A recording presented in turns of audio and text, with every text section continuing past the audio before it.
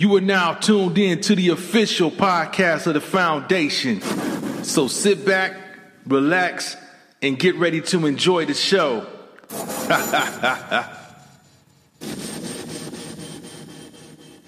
And if you don't believe it, hey, we could talk about this. This a video of a retired Philadelphia cop. He talks about the racism and the quotas that they put out on blacks. I said, how convenient he comes out and talk about it now that he's retired. But I appreciate him for sharing, the information, just to prove that for folks who say, blue lives matter, and they don't ever, systemic. There is no systemic racism. This guy broke it down on how they know that there are no people better. Basically, there's nobody who's going to back up black people. So they purposely go out. When they know those quotas need to be met, the first people they go look at is us. And he even gave he gave one example on how they had terminology like, okay, it's time to get the roaches. Mm-hmm. Time to get the roaches. I mean, look, and then they break down like they know they can't do the white people like that because, they'll get flack, people know people.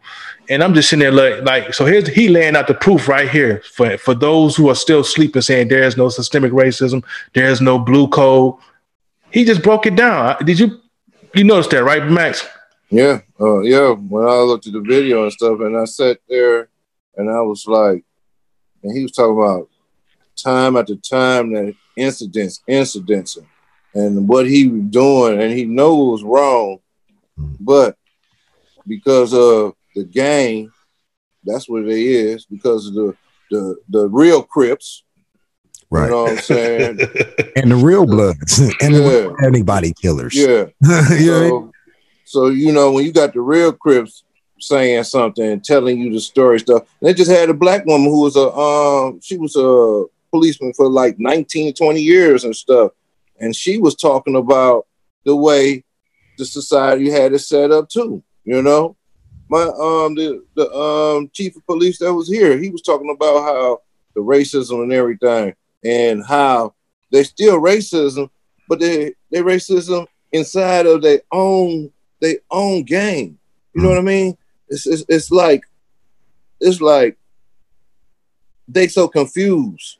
They're just like a gang. They don't take care of their own people unless it's time for them to get something out of it.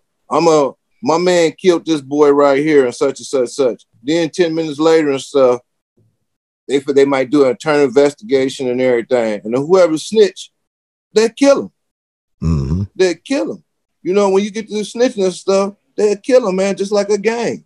They're no different. And then, we got all these politicians and these black people that's in, quote unquote, in high society or whatever and stuff. And they act like they don't see it.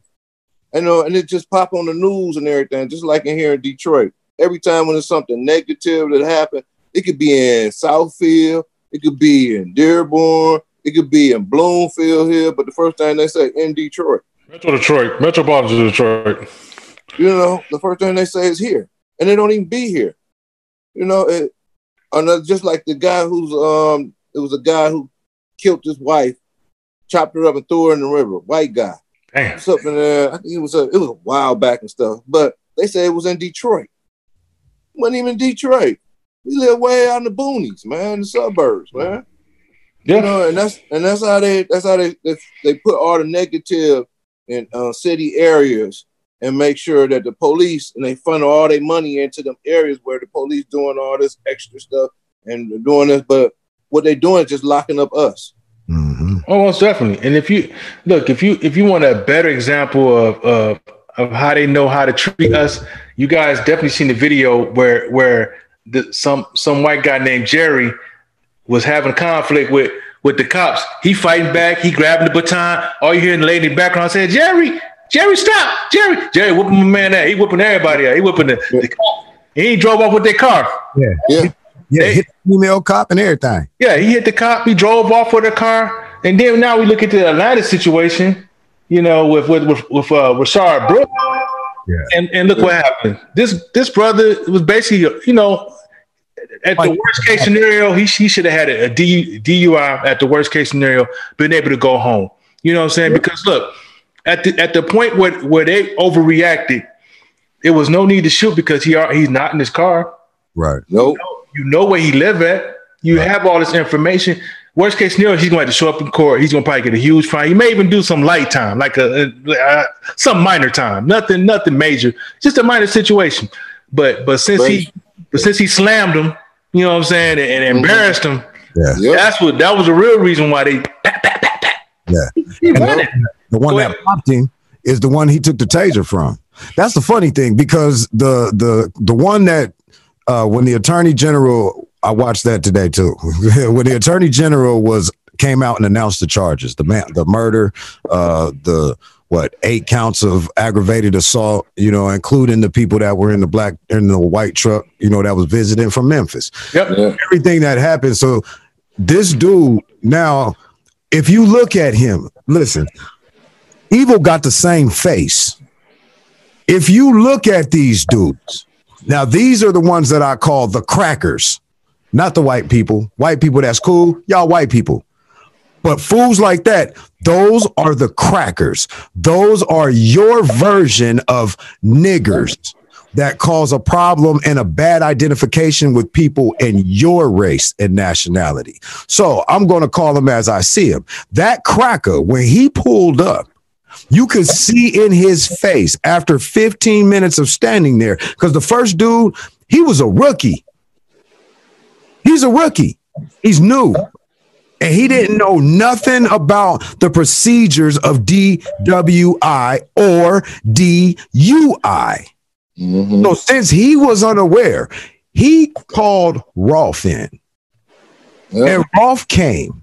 And when he got there, he got to talking to dude, and look at the video. He just starts walking around. Well, I think you had enough to drink. Yeah, I think you had too much to drink to drive.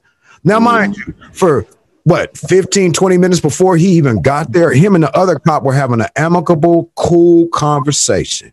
Yep. And then he sent it to the let him go sleep in the car too. Yeah. The only thing that he did that cop asked, he said, just move the car over here. And he did right that. And then was never confrontational until he felt the fear of his life. And that came when that cracker killer showed up. And he could see the devil coming out of him when he tried to put him in handcuffs. Why was he putting him in handcuffs without first Mirandizing him? Why was he putting him in handcuffs without identifying what the accused charge was? All he said was, I think you've had too much to drink to drive. Put your hands behind your back. And at first, look at the first 10 seconds of the beginning of incarceration. He was compliant until the rookie grabbed his other arm unnecessarily. And then the man began to react. He was scared. Hell, George Floyd just got killed. Breonna Taylor just had been murdered. You understand? So this man, like all of us, we already have a pre-designed image of what you look like when you pull up in your hood ride. Hell yeah. Your hood ride. We already thinking something different about you when you show up. Now you've got to prove to us that you are not who you look like. And unfortunately, that bastard was exactly who he looked like. That's why the coward shot him in the back, 18 feet and 3 inches apart, as he was running away. And he almost killed another innocent bystander in a damn drive-through line. Yep. I'm so sick of watching these bastards stand up and act like they did something good.